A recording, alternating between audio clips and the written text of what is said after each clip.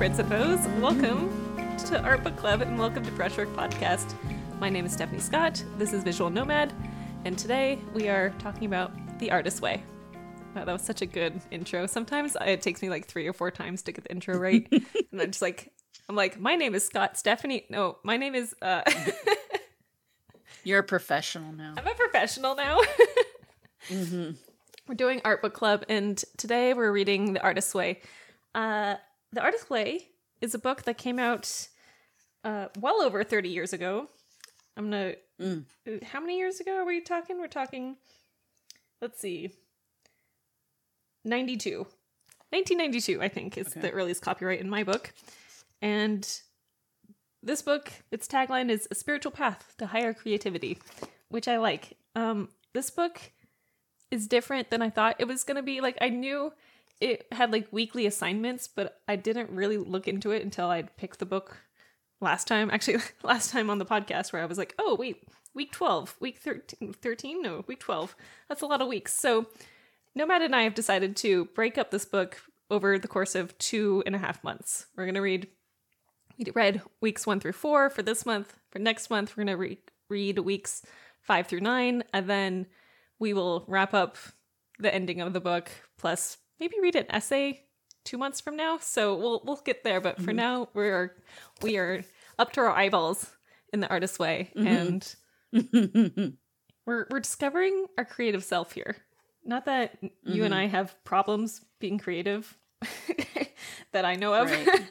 You and I are like highly creative people, but this book it's been interesting. It's been fun. I'm reading the 25th anniversary edition. Jen, what edition are you reading?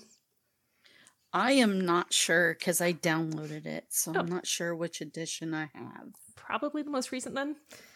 Probably.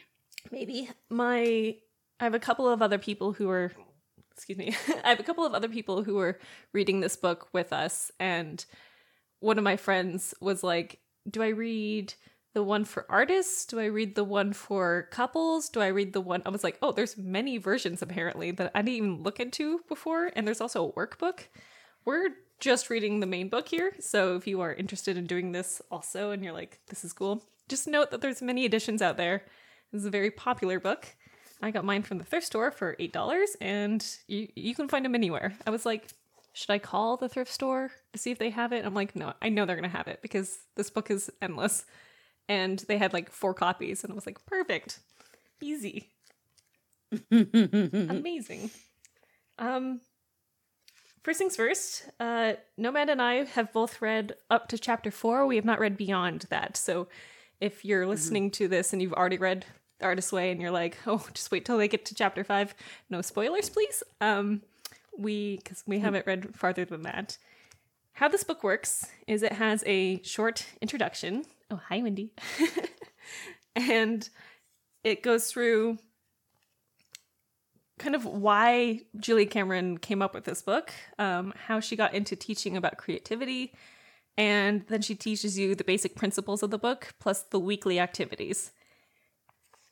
There's some really fun quotes in this book, but before I get into quotes and like what we thought overall, there's also something I want to talk about, which is the idea of God in this book.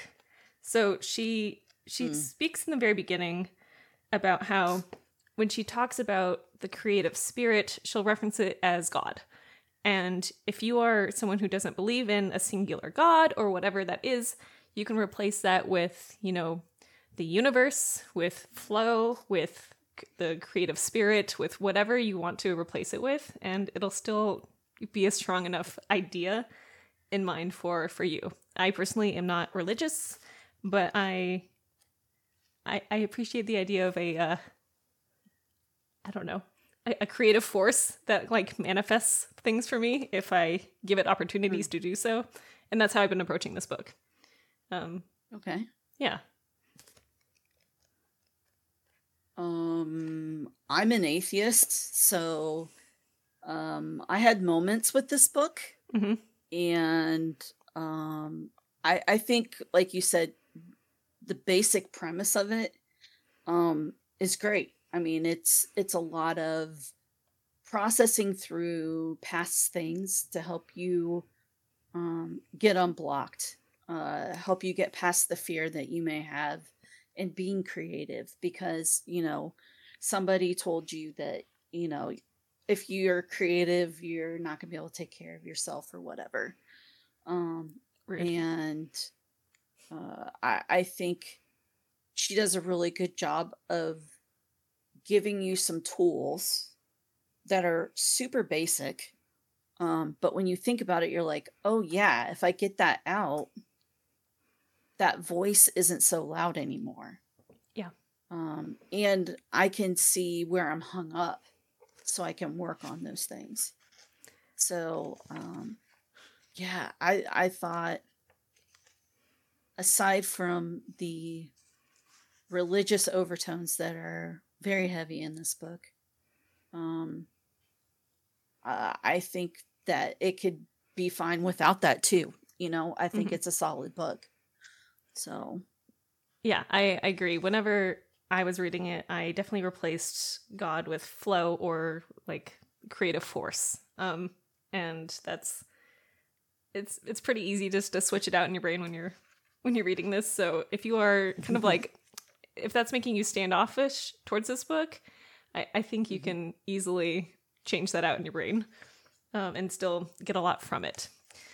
So that's that.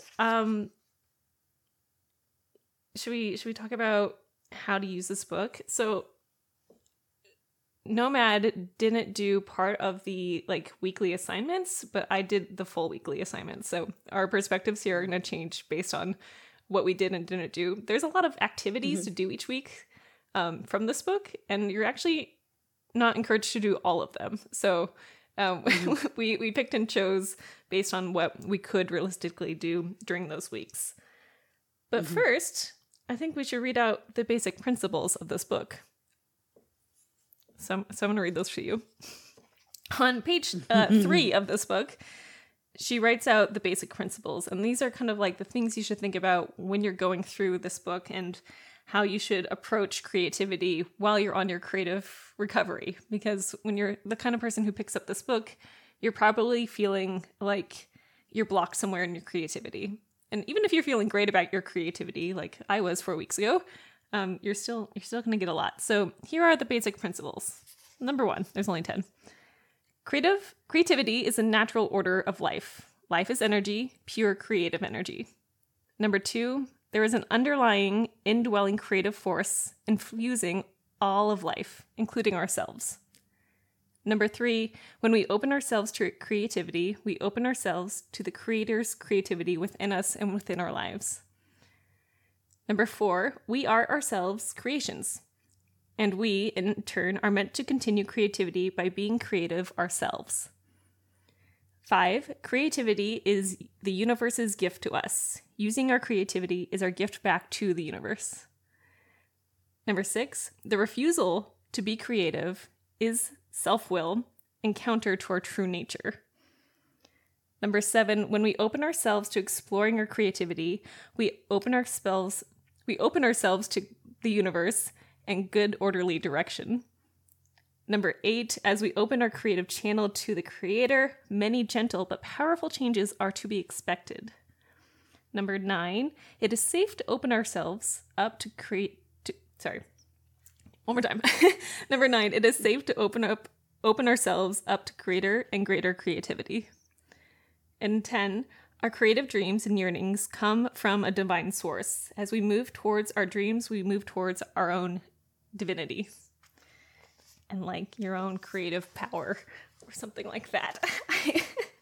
I like that she has a basic principles at the beginning of this. I like that she is like, you need to set your intention that your creativity is something to be honored, and it's something to be really to allow yourself to have in your life. I definitely know a lot of people who have the feeling, oh, I'm not creative, I can't draw, I can't do this or can't do that. And it's definitely self-imposed. And I feel that whenever I talk to someone who's like that. But in the principles, it's like, it's safe to be creative. It's encouraged. In fact, you must do it because you're being called to, from yourself and from within. I don't know. What do you think about the basic principles? I think they're good. I mean, I think, again, it goes back to that, working through things that, are keeping you from, truly being you, whatever baggage that might be. And I think as you go through this, you see some of the things, at least for me, I saw some of the things that I was telling myself, um, that I didn't even realize I was telling myself, Mm-hmm. which is massive.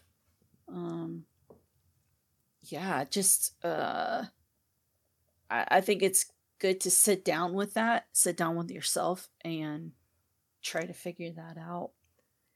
I think she does a good job of like walking you through that process. Mm-hmm. This book, we're going to get into the weeks 1 through 4 in a second here, but this book is definitely gentle in its guidance. It's not going to like hit you over the head and make sudden changes. It definitely eases you into the changes that you need to make in order to be more creative, which is nice. And you can always redo a week if you're like, I feel like I didn't get something yet. On page 4 of this book, I mean, she just goes right into it. She's like, this is how you're going to use the book. So in this book, you have weekly tasks, you have daily tasks, and then you have extras. And in these extras, they change every single week, so it's important that you don't read ahead.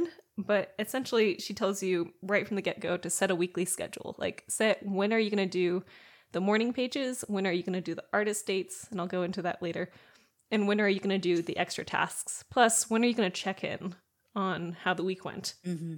And from like the very beginning, I was like, okay, this is going to be kind of a time-intensive book. So I probably spend about 30 minutes to an hour each day on the Artist's Way and on all the tasks. So if you're going to do this, I would definitely like block off time so you can do it. Otherwise, it'll slip away from you.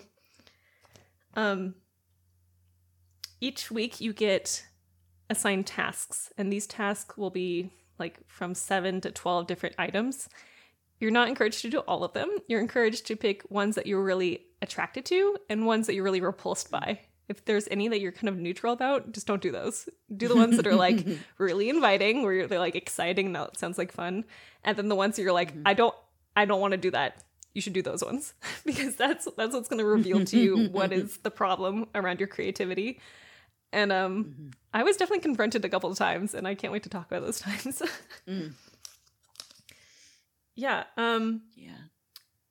There's also this line on page 5 that I really liked that just says there's no such thing as being done with an artistic life.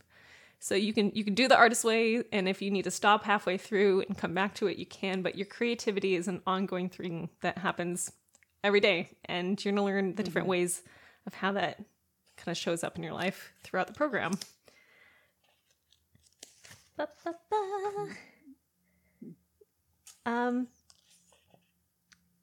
At the beginning, she also goes through the basic tools. So I'm going to go through them now. I did the most I could from this book because I had the time to and I had the will to. So here we are. And the first thing that I did that Visual Nomad said she didn't do was the morning pages.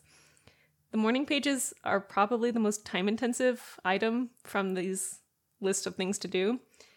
What they are is that you get yourself your notebook and your sketchbook or whatever it is, and you write out handwritten 3 pages every single day. Which sounds like a lot. It took me about half an hour each day, and I finished up one sketchbook and I started my next sketchbook because I suddenly had this book that I started in 2021, and then I blinked and, oh, half of it's just July and June. Just writing and writing and writing. I liked to get fun stickers for my book and for everything, and I got, my to-do list, and then I also wrote out all my individual tasks in there. It's been 4 weeks. I feel like I'm now in the habit of writing every day, where I wake up, I eat my breakfast, I get my tea, and then I come to the studio and I just start handwriting. I was talking to Luke about this, and he said I would never be able to do that because writing with my hand actually gives me achy hands. And I was like, okay, that makes sense. So if you are handwriting like hurts, type it. Like do what you got to do to like get the writing done. But that's what the morning pages are. They're interesting. It's like they're basically stream of consciousness, and you write your ideas out and you write what's going on. And then at some point, usually around the second week, at least for me, it was in the second week, where I was writing about what happened the day before. And then I had, 2.5 pages left and I didn't know what to write. So I just kept writing words.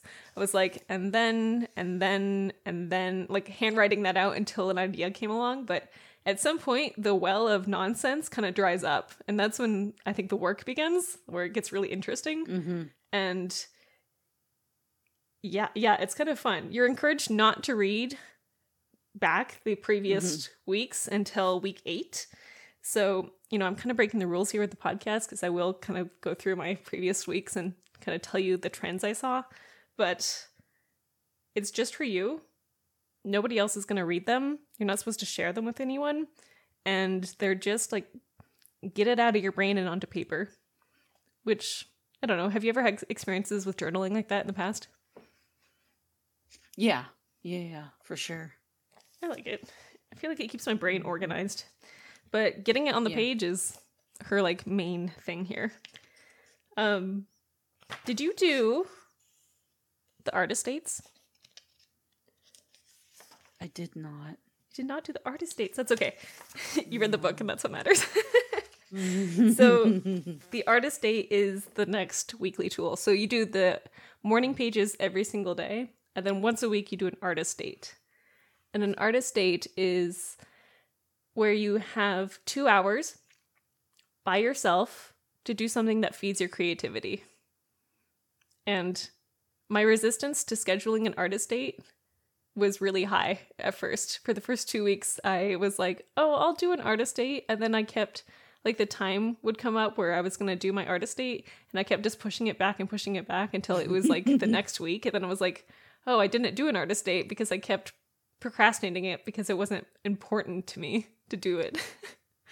And it's wild because the artist date that I'd planned, y'all know I like tarot cards. I was like, I'm going to go to a park with my tarot cards and do like some fun readings. I've got a guidebook to help me and things like that.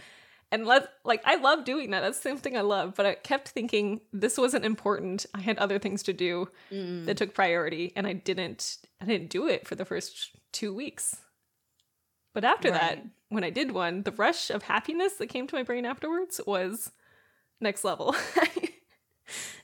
Yeah, it was interesting. Nomad, what is your favorite thing to do to feed your creativity? One of the things that I've done over the years is I do like photography adventures. So I'll find a place like a garden or a hike or whatever, just out and about to take photos of, architecture or whatever. It's a great one. And sometimes I drag people along, but like in this instance, I would go by myself because you're supposed to just do it alone. So. I think doing the artist date with your artist, like a lot of the times Julia will reference your artist as something outside of yourself. So you go on a date with your artist instead of like going on a date with yourself, which is an interesting distinction to make. But I think being alone is really uncomfortable for some people.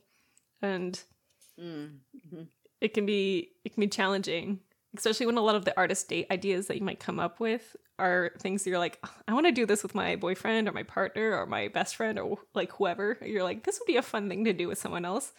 But like doing it alone, you are forced to confront your own thoughts. And that's fun. We love it. Okay. On page 23, this is still in the basics tools. She makes you sign a contract with yourself. And in the contract, it says, I am understanding that I'm undertaking an intensive, guided encounter about my own creativity. And then you have to like print and sign your name. And I did that. That was fun. And it also says you need to commit yourself to excellent self-care. You're getting sleep. You're getting diets right. You're getting your exercise. You're getting your medications, blah, blah, blah. And so you sign it and you're like, I'm committing to that for the next 12 weeks. I kind of like that she has you like write in the book to like commit yourself to it. It's kind of fun. Yeah. Shall we talk about week 1? Let's do it. Yeah. Did you have any like quotes or anything that you pulled from the book that you wanted to read?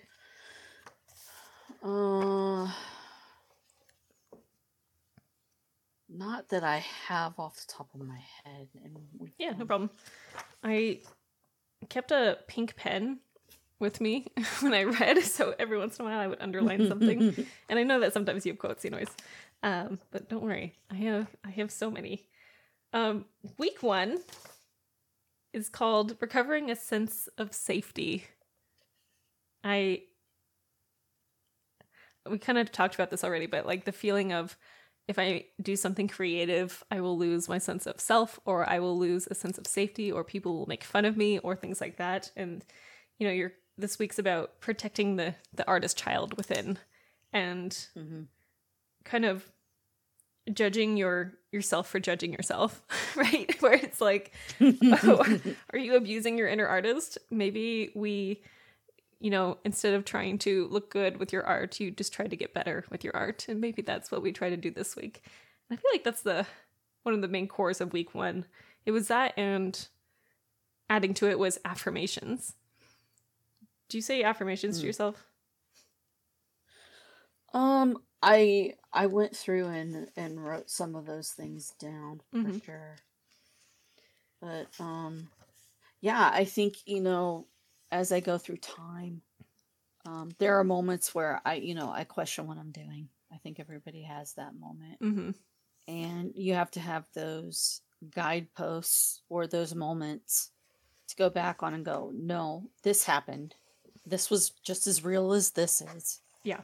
And it's contradictory to this. So don't get stuck over here, because this is right now. In the long run, this is what it looks like, you know? Yeah. In the first week of the artist pages, she will ask you to, after she'll ask you, whenever you are writing your artist page, if you come up with something, a thought that comes onto the page where it's negative or self-abusive or self-detrimental or whatever it is, to immediately write an affirmation countering that, and to like actively keep writing affirmations whenever you are talking about something that's, you know, stresses you out or you struggle with. And so some of them I came up with were I'm reading my affirmations, not my deep dark thoughts here, but some of them I came up with was, I am a brilliant and kind human, and I'm an amazing artist, because I was having a moment of self-doubt. I have a sparkling new determination was one when I was like, I don't want to do this. Another one was, I am fully in control of my finances, and just things like that. They were the pause between me writing the negative thought and me having to come up with the affirmation was really challenging, because I had to, one, get out of the thought, and then 2, come up with something that countered my current feeling. And that was it was just uncomfortable. Yeah. It's interesting. And then you have to say it right? So you write down your information, but you need to like say it out loud and try to kind of believe it. And I actually was having such trouble with this that I was like, I'm gonna make another podcast episode about this. So 2 weeks ago I wrote Affirmations for Artists, the podcast episode, and and in it I was researching ways on, you know, how do you even say an affirmation. And even if you don't believe it, if you say it with a smile, it works a lot better. So if you say to yourself, I am fully in control of my finances, then, you know, that sounds kind of dour and down. But if you're like, you say it with a smile and you're like, I am fully in control of my finances, like you start to believe it more, right? And even if it feels like acting, the more you say it in a way like that, it transforms you. Yeah, I don't know. Have you done affirmation work in the past? Is this new to you? Yeah, for sure. You know, I think it's it's so good because I know for me, the things that bother me are the little things that people say. Mm-hmm. Maybe at the end of the sentence, you hear the whole thing, and the beginning of it's great, and then they like slide whatever in there, and for some reason, that just sticks with you. Yeah. And you're like, why is it this? Like, Mm-hmm. why can't I just ignore that and take the good part of it and move on? So I think in that moment, since the negative has been spoken at you, you need to speak the positive at you to counter that. Yeah. It makes sense. It's like a weapon. It's a defense and a weapon at the same time. Well, and I think it's fully engaging. Like you're engaging motor skills, your mind, your body, it's, yoga does that a lot. It's recognize where your body is at, what is it saying to you, that kind of thing.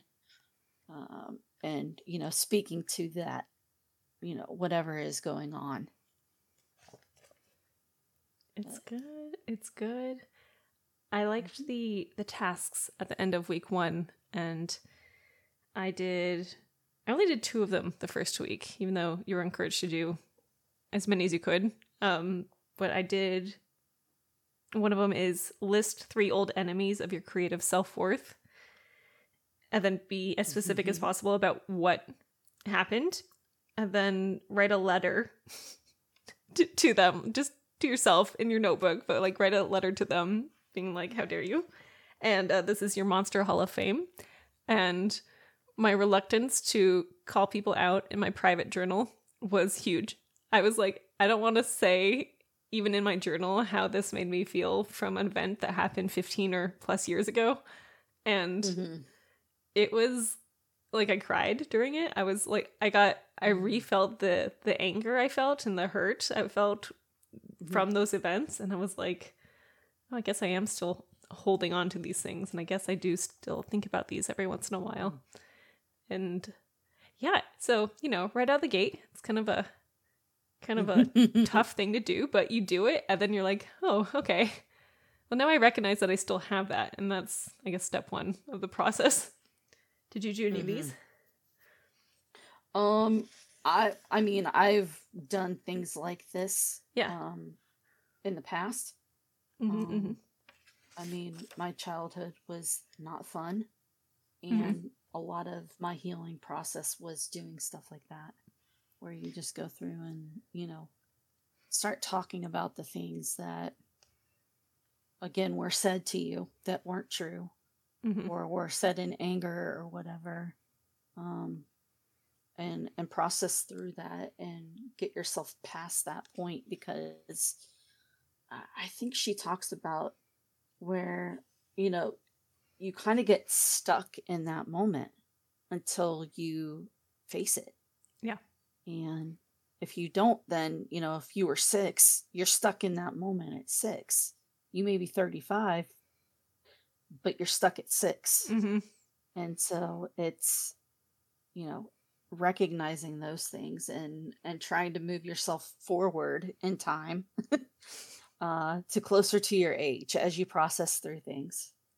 So when you have someone who yelled at you when you were 6 about your drawing, and then you try to create in your adult life now, and you're still hung up about what they said to you when you were 6, like that's no wonder you have a block, right? Like it's no wonder that you aren't wanting to create for that fear.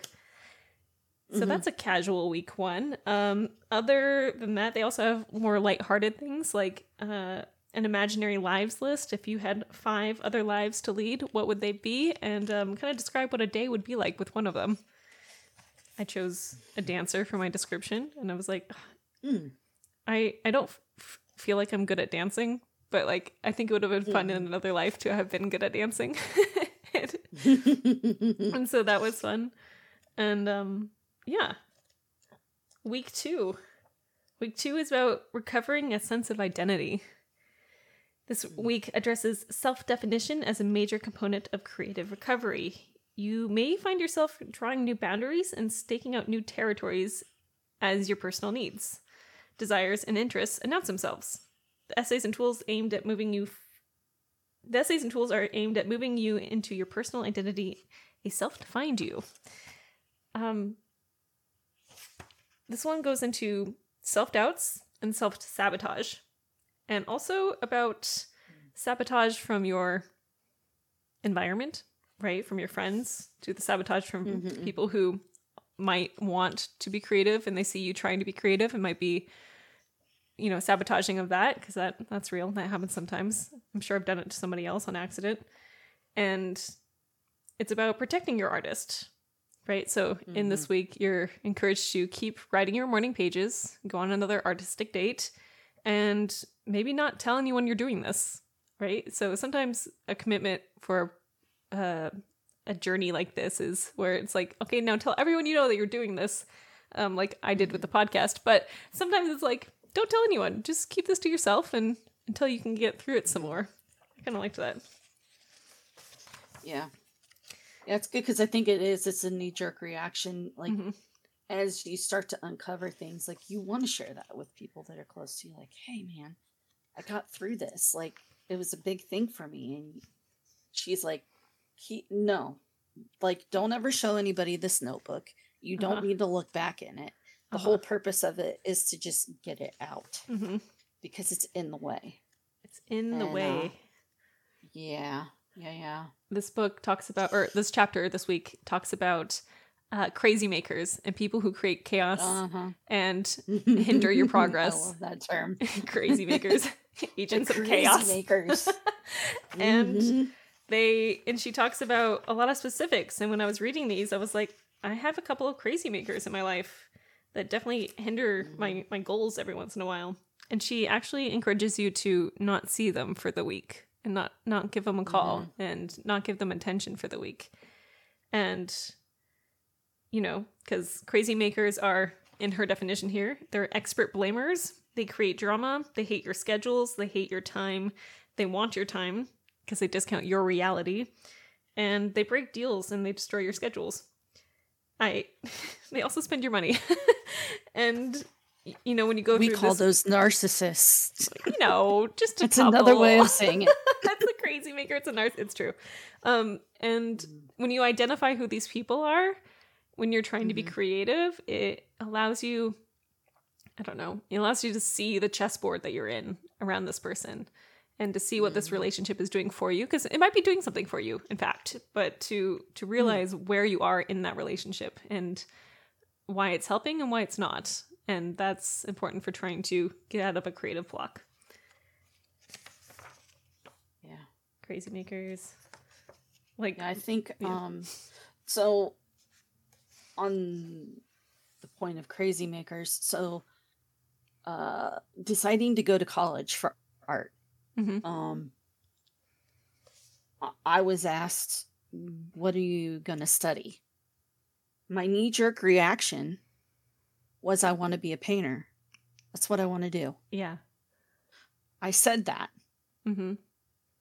This person said, no, you'll never make enough money to take care of yourself. Go into graphic design instead. I did that. Yeah. The graphic design field has basically fallen apart from what I was taught. It's a completely different realm now. It's different.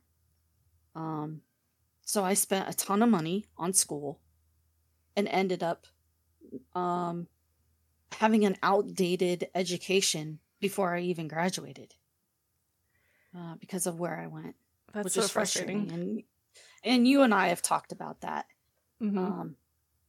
But those are the kind of things that happen when you let somebody that's a crazy maker, because this person was a crazy maker, you let them dictate what you know in your gut is the right thing to do.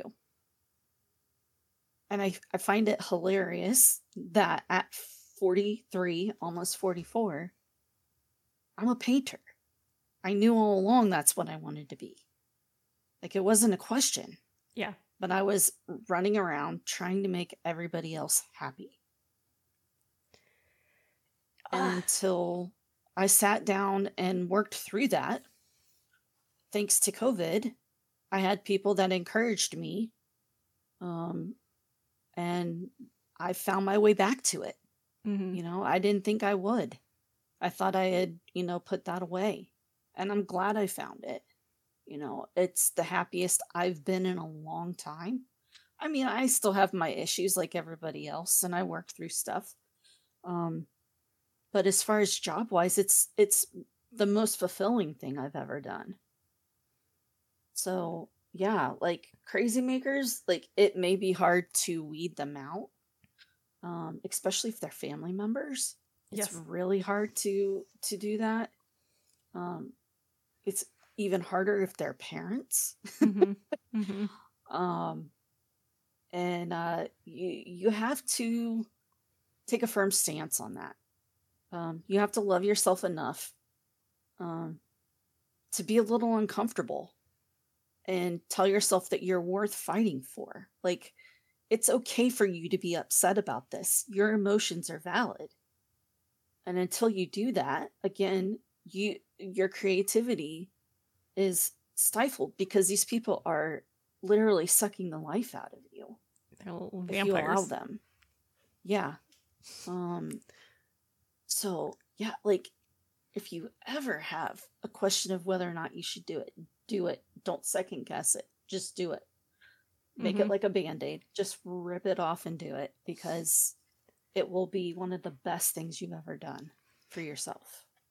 You said it's okay to be upset with them. That's a great affirmation. It's okay to be upset with them. And that's something a lot of people need to hear. And I have heard, how are you going to make money with that, as a excuse not to make art so many times. Like, for me personally, but also I've heard it said to other people who I love as artists. And I'm like, it's easier now to make art than it ever was before, but also screw that person. Like, what the heck? Yeah. Yeah. I'll come and beat them up, okay? And I think some of that is, it's definitely born out of their fear, not yours. Exactly. Theirs. Yeah. If someone says that to you, just be like, well, that's going to be my problem. Yeah. Yep. Yeah. You don't have to worry about it. And just say, your feeling is valid. I understand that you are afraid for me. You want me to, do well and be able to take care of myself. And I appreciate you saying that. Yes. Yeah. But this is the direction I'm heading. I've chosen this. I will make it work. It can happen. These are, Yeah. These are definitely some of the thoughts that come up when you do your morning pages and when you go through the artist's way and you do some of the tasks, these feelings, these memories, because I'm sure every single artist I've ever met has had some sort of crazy maker in their life telling them not to do the art, because the crazy maker also wants to be an artist, is what I've found is most often. But they love you, and this is their way of showing that they love you, or maybe they don't love you, and this is their way of tearing you down because they feel like it. Yeah. Rude. Yeah. So yeah. This week's tasks goes into more things about what do you love doing, right? It has list 20 things you enjoy doing. For example, rock climbing, roller skating, baking pies, making soup, making love again, riding a bike, riding a horse, playing cat, etc., etc. And then you have to pick 2 of those things that you liked from that list and maybe do them. It's and it also has you go back to affirmations and you read the principles of the creativity, and it keeps tuning you back into what is the purpose of this? Why are we doing all this work? And what are we doing here to take back our creativity? It's very fun. I particularly liked the life pie. There is you ever see one of those spiderweb graphs? Actually, I'm going to be vulnerable here and I'm going to show you. One moment. I want a new one, and I want this, and I want that. All right, here's my life pie. I say, okay. Oh, it's transparent, so that's fun. Okay, I'm gonna put it over my face. Okay, so, oh no. Don't be transparent. Okay, hold on. One more time. I'll show you the different one. Maybe this one's not transparent. How did that turn into a PNG? I don't know. We say, okay, and we try again. How about this one? Yeah. Oh, still transparent. Whatever. Okay, so you can kind of see this. Basically, we have family. I have my partner Luke here. I have friends, and you play and exercise and work, and then you rate them from 1 to 10 based on that week and how you feel. I thought this one was really fun. This is, she calls it your tarantula of life, your life pie. Mm-hmm. And you do this each week, and it changes each week and how you feel about those things, and you just rate them very truthfully about how you're feeling, and that's kind of fun to see week from week. I like those. Did you have a task that you did this week that you liked? Well, I did the task where you tell yourself that you are a painter, whatever your creative mode is, and then you, like, I wrote down after that the things that came to mind that blocked me, or things that people have said to me, and work through that, because each time you say it, more things come up, different things come up. Yes. And you're supposed to do it like 9 times or something like that, 10 times. And so it takes a minute, because at the end, you start to run, like you said, run out of things to say. And you're like, okay, I think I'm getting this. And, I really liked it, because I think it did help me process through some of those things that have been said to me, dig that up and go, well, how has that affected me? Like, what was my reaction to that being said?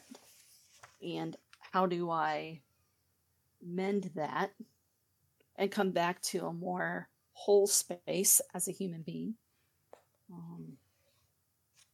through doing that? So I thought that was a great exercise. It's a really good one that I really liked. These exercises aren't like innovative or brand new, or I've never heard of them before. Like, I've heard of most of these things before, or encountered a lot of these different kinds of exercises, but it's fun to be confronted with them every once in a while. Like, remember this thing you did when you were in high school? Guess what? Do it again. All right. Week 3. Week 3 is about recovering a sense of power. This one talks about anger, and it talks about more anger, and it talks about shame, and it talks about I'm flipping through pages here, criticism and inner criticism. I liked this week a lot. I thought this week was interesting. I'm not inherently an angry person, but when I feel anger, it's usually like a very clear sign to myself that she has a quote here. She's like, anger will always tell us when we have betrayed ourselves, or when something has happened that feels very counter to everything you believe and that you feel, and that it's important to listen to it, not suppress it. Yeah, so she talks about that. A couple of the tasks are about anger. She talks about shame. And an example of that. She says, I can't believe it. I had this idea for a play 3 years ago, and she's gone and written it. And the actual underlying thing is, this anger says, stop procrastinating. Ideas don't get opening nights. Finished plays do. Start writing.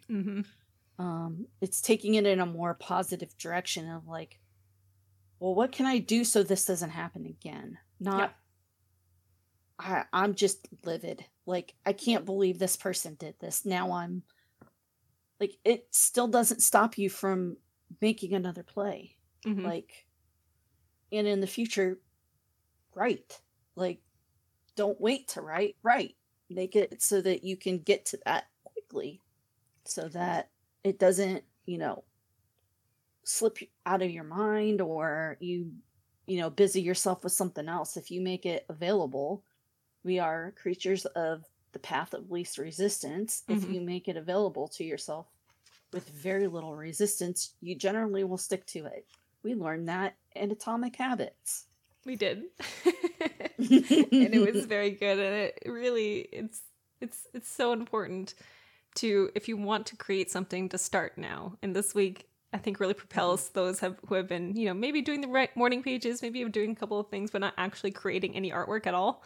And this week is like, if you don't start now, are you going to be angry at yourself for not starting? Are you going to feel guilty and shame for not doing it, that you so clearly want to do it, even if someone has done it better, quote unquote, or has stolen your idea, quote unquote? Just start, just begin. And by starting, the universe is going to support you. There's a quote in this book that I actually memorized as a teenager, and it was very interesting to like just come across it here in this book. I was like shocked, actually. And I want to read it out to you. It's about commitment and about when you declare yourself, how things get going for you. It's by W.H. Murray, and it says, "Until one is committed, there is hesitancy, the chance to draw back, always ineffectiveness. Concerning all acts of initiative or creation, there is one elementary truth, the ignorance of which kills countless ideas and splendid plans. That the moment one definitely commits oneself, then providence moves too. All sorts of things occur to help one that would never have otherwise have occurred. A whole stream of events issues from the decision, raising one's favor all manner of incidents and meetings and material assistance, which no man would have believed would have come his way." Right? So it's saying, when you commit yourself, when you're saying, I'm going to be an artist, I'm going to create this thing, I'm going to write the book, I'm going to write the play, I'm going to make the painting, then the universe conspires to help you. Things show up for you to encourage you because you are taking action towards those steps. And you might not have seen those opportunities if you had not started just writing, just getting your art supplies from the store, just unwrapping the canvas and making a single mark. It happens, and it's synchronicity, and it's magic. It really is magic, and it feels very cool once you get going. But you can't let shame and anger stop you. Right. And I think we look at it from the wrong direction. I think we look at it from, how am I going to get to X? When we should be looking at it from the perspective of, if I made it to X, how would I behave? That's how you invite those things into your space. When you start behaving like that, those things find you because you are in those places where those things are at. So yeah, like, I think it's definitely interesting. Like, she talks about different things of like, a lady wanted to act, but she decided to do something else, and she talked about it, and she just happens to sit down with a guy who teaches beginners in acting, at dinner. Those kind of things happen. Like, you start to have those conversations. It's not something that you're holding in. So you may have just said it in passing, and then they end up talking to you and telling you what they do. You're like, oh, but you wouldn't have known that if you were shut down to the point where you're just not talking about it. You don't want to face it. When you open yourself up to the possibility of, I could be an artist, and you start thinking, oh, I could be a painter, I could have this thing that I've always wanted, then the people you start to surround yourself with subconsciously and, directly, it changes. And the things you want to talk about at a party, that changes, where you're like, someone starts, I don't know, a conversation is like, hey, so what do you do that's creative? And then you're like, oh, well, I've always wanted to paint. And then they're like, well, I teach painting. And you're just like, holy cow, here we go, right? And it's just like, when you allow that subtle shift in your mind to, have the possibility of creating, it's very cool. So what if you just started? It's scary. I mean, I don't know how it was for you, but the first time I told somebody that I was a painter, it was one of my doctors. They asked me, hell, what do you do? Mm-hmm. And it just like came out of me. I'm an oil painter. And they're like, oh, that's cool. But it's so scary to say that. Like, to put that out in the ether, you have to face yourself and go, I guess I am. So I better start acting like that if that's what I am. And it's okay to be that. Like, you are going to get people like, oh, they're not going to understand you. And that's okay. They're not your people. Not everybody is for everybody. It's true. It's true. There's something gorgeous in declaring yourself.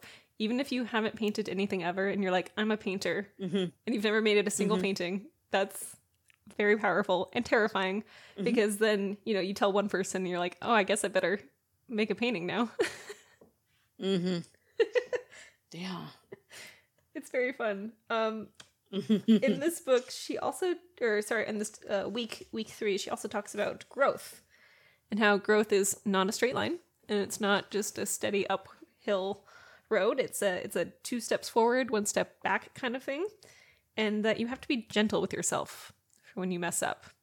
The first time I missed a morning page, I felt very guilty. And I felt guilty almost the whole day. And then I, got to the next day and I did my morning pages and I wrote about feeling guilty. And I'm like, we're growing here. And just because you missed a single day, Stephanie, oh my gosh, stop being a perfectionist. It doesn't mean I have to be discouraged about it. And you can just pick it up the next time. I liked this paragraph. It's on page 75, and she says, practice being kind to yourself in small, concrete ways. Look at your refrigerator. Are you feeding yourself nicely? Do you have socks? Do you have an extra set of sheets? How's your plants doing? Do you have a thermos for the long drive to work? Allow yourself to pitch out some old, ragged clothes that don't make you feel good about yourself. And I underlined this because I really like this next part. You don't have to keep everything. Just full stop. If there's something in your life that you're holding on to, whether it's a physical item or it's like a million plants or it's, something in your brain, you don't have to keep it all. It's okay if you don't have it.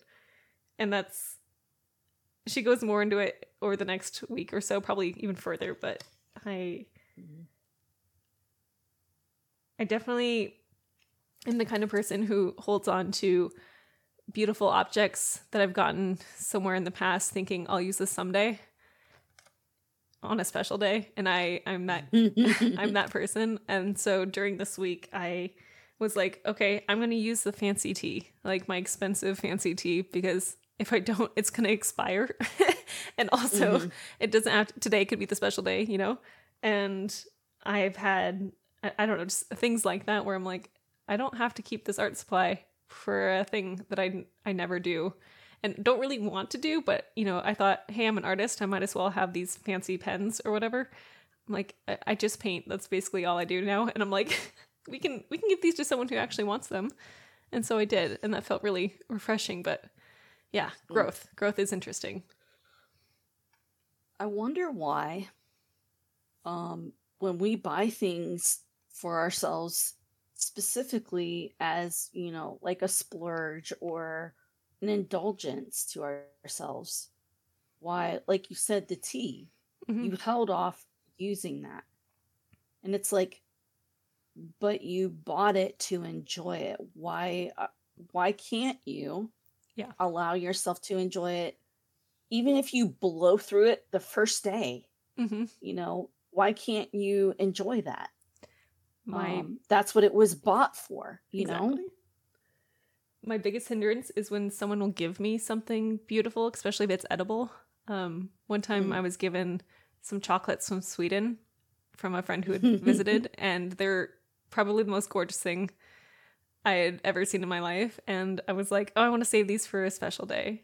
And so I put them in the freezer, and they sat there for 2 years, and they got frostburn, and I had to throw them out. And I was like, I never want to do this again. I don't like this feeling. Yeah. Of course, I've done that since then. But whenever someone gives me something, I tend to like commit more I don't know, like like value to it. And I want to like preserve it and keep it special. And I'm like, can today be special? Can we eat the fancy thing today? Can we open the bottle of Prosecco today? Like, can I don't drink, but that's my example.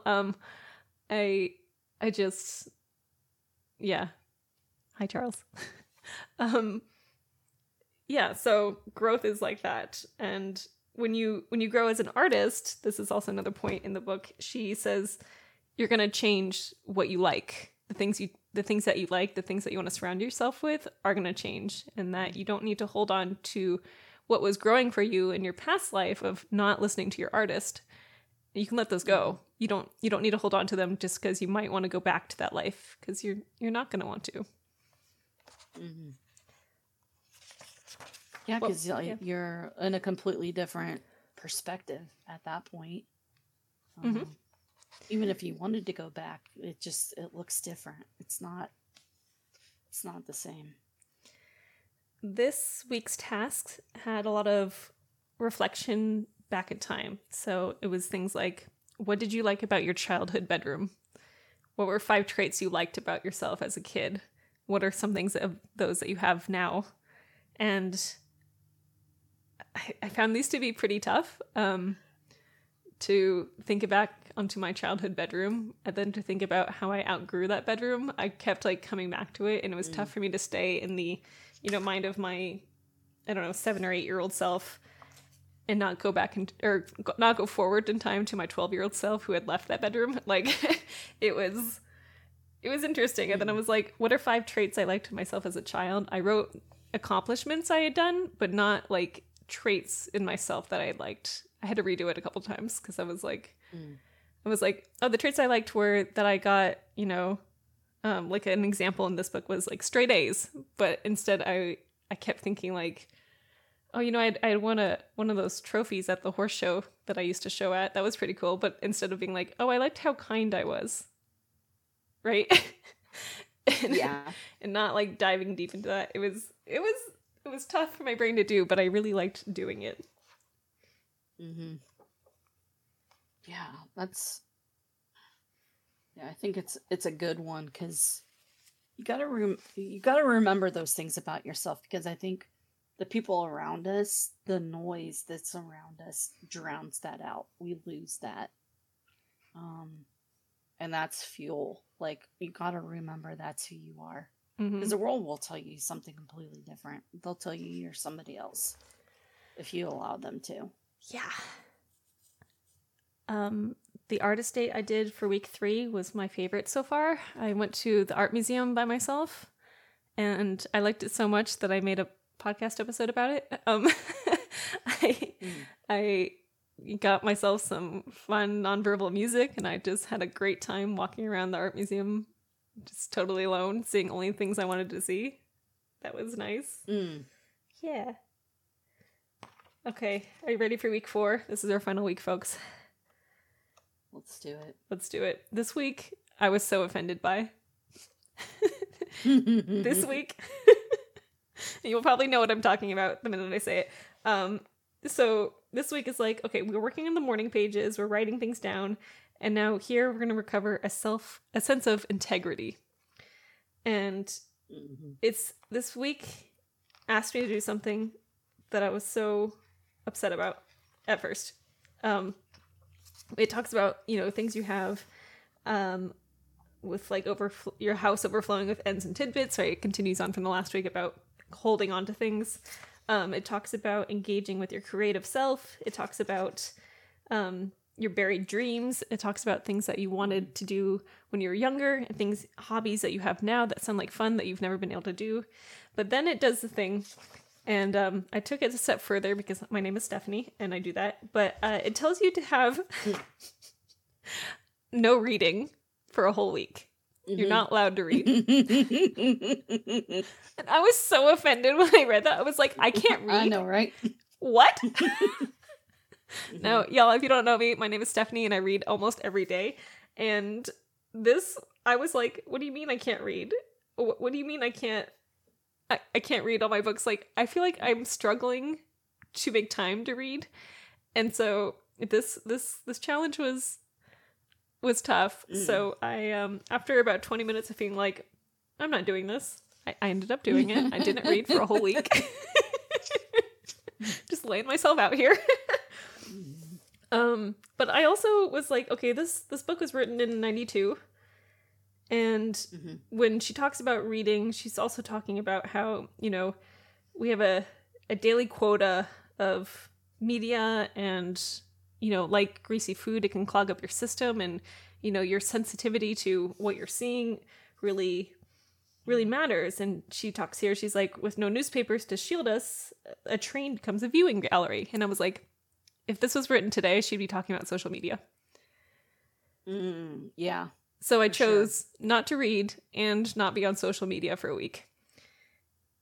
Well, you have to, because there's words on social media, so you just can't. Yeah. You just can't. And I was like, all right, I'm not going to be on social media. I'm not going to read. I returned all my library books. I took off my apps from my phone. I excluded Instagram. I excluded YouTube, Twitter, the works. I still streamed on Twitch here, but I didn't like watch people's streams.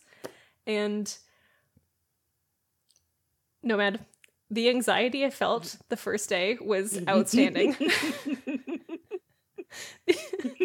The low levels of anxiety I had all week was outstanding. I was like, I got so much done on that Monday after I had read this. Can I list out the things I did on Monday instead of being on social media and reading? It's insane. I went on a walk. I took a nap. I cleaned my entire house. I worked on the podcast. I painted. I edited the podcast. I posted the podcast.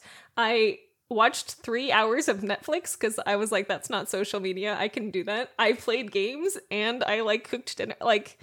I did so many things and I thought about every other second. I was like, oh, I could open Instagram. And then I was like, no, you can't. No. It was bananas. And I felt restless at the end of the day. I felt bored the second day where I was just like, what do I do? What do I do? So before she tells you about the reading deprivation challenge, she asks you to list out your hobbies and list out a bunch of different things. And these are the things you're supposed to do instead of the attention grabbers. And so I ended up, taking care of some things on my lists that have been on my list for ages. I did my finances and checked those out and made myself an updated plan for the next couple of months. And I did all sorts of things. I did more painting than I had the week before. I did a lot of phone calls. I called a lot of people that I hadn't spoken to in quite some time. It was a lot. Did you do a reading deprivation? I did not. Good. Only me suffering. Okay.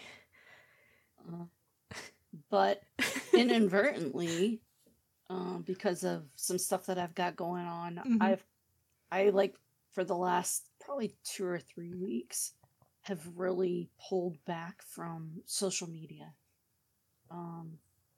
as much as I can, because it just was too much for me at that point.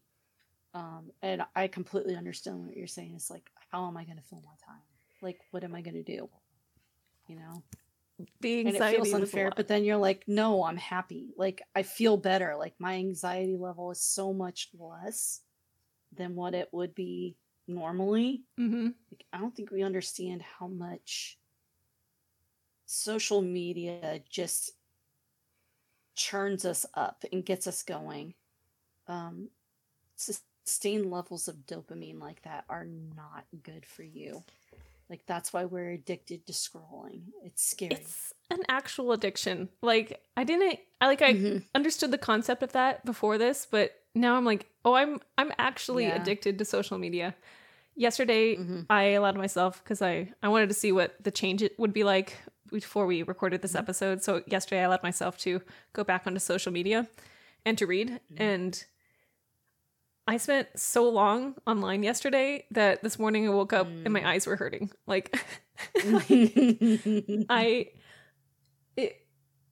It feels bad to be addicted to social media. It feels bad to be thinking about checking these platforms all the time when you're on a very distinctive, I'm not doing this break. And I don't want to live my adult life like this. I don't want to be so hooked to my cell phone and the internet that I can't function without it, that I am so anxious without it. I don't like that. I don't want to be like that. And I think I use social media an average amount for someone who runs her own business. I feel like I had a pretty healthy habit before. And now I'm looking at it and I'm like, I'm going to call myself out even more. You ready?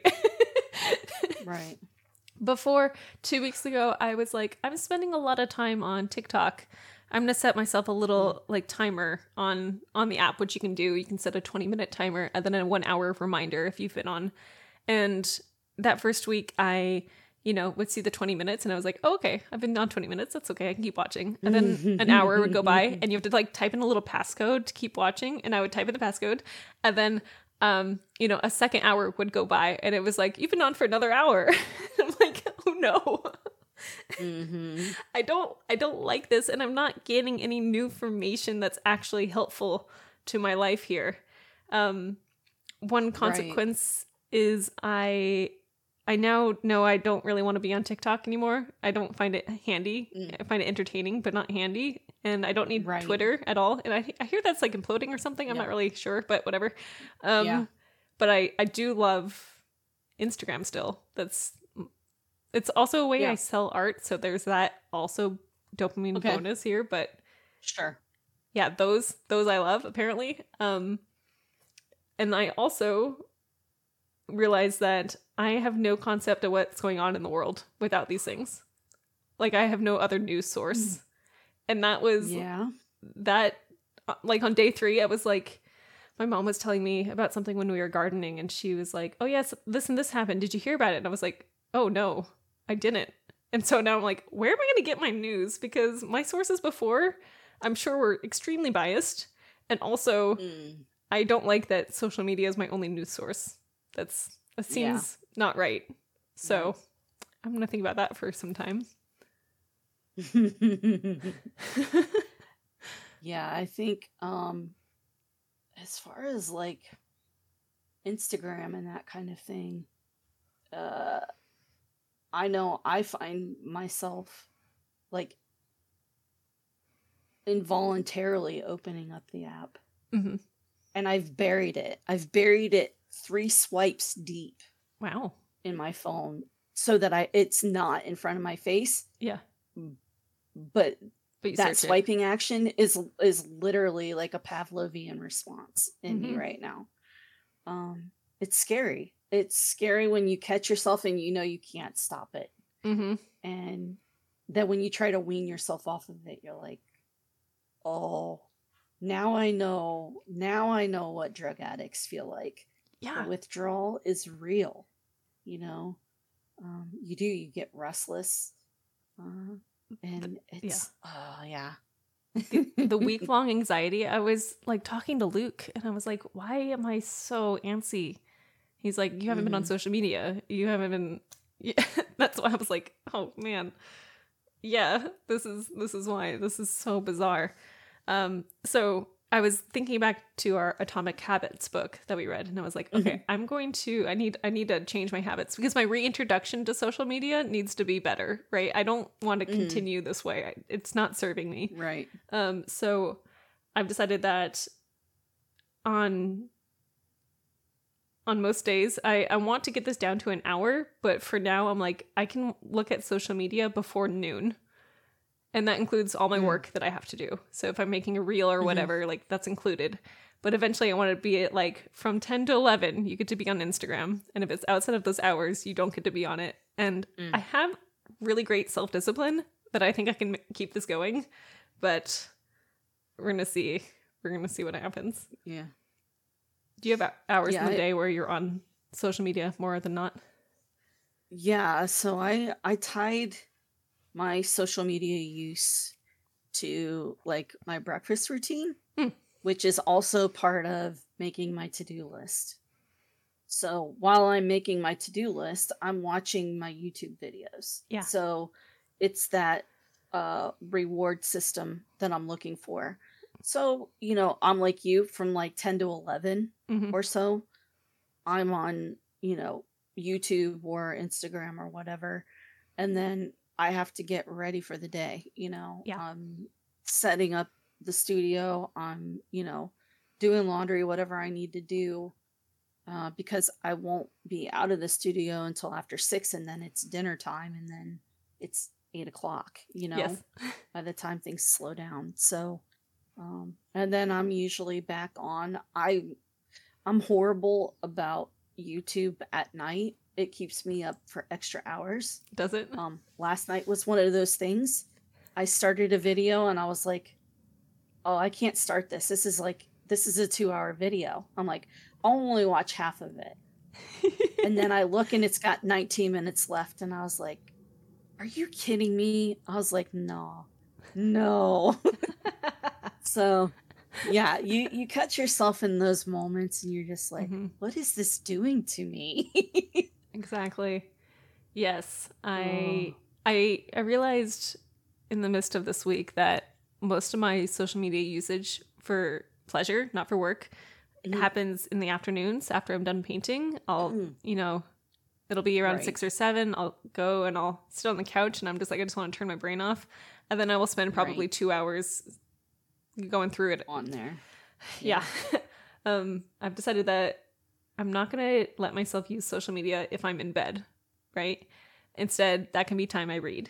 And I do want to read more in life. Like I read almost every day, but I want it to be more time than, 10 minutes here, maybe an hour there.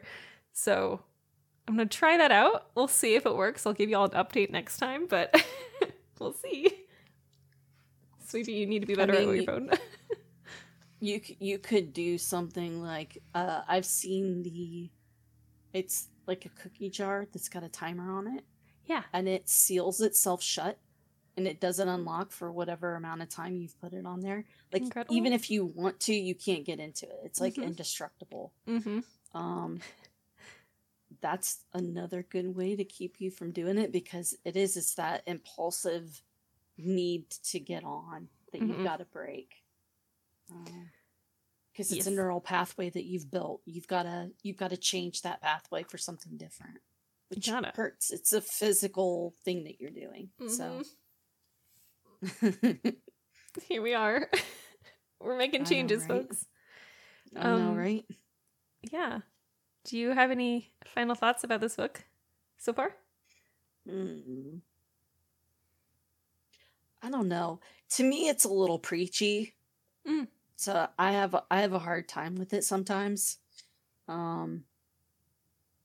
Because I think it's kind of thrown in there superfluously. When you read it, it's like, you could have said all of this without that part of it, and it would have been perfectly fine and made the same point.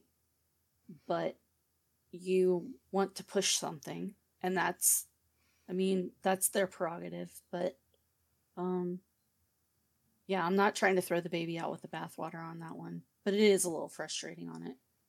That's fair. I don't find it frustrating, but I do find that sometimes I'm not the ideal audience for this book, usually when it comes to spirituality, but it's fine. I've been overcoming it. So far, I'm feeling like this is a 4 out of 5 book, but we will see when I finish it. Yeah. I do feel like I'm gaining a lot from the tasks. Like after I've read things and I'm like, okay, now we're just back to, just Stephanie's world where she's doing her morning pages. She's going on the artist date. And then I open the book and I pick a task real quick.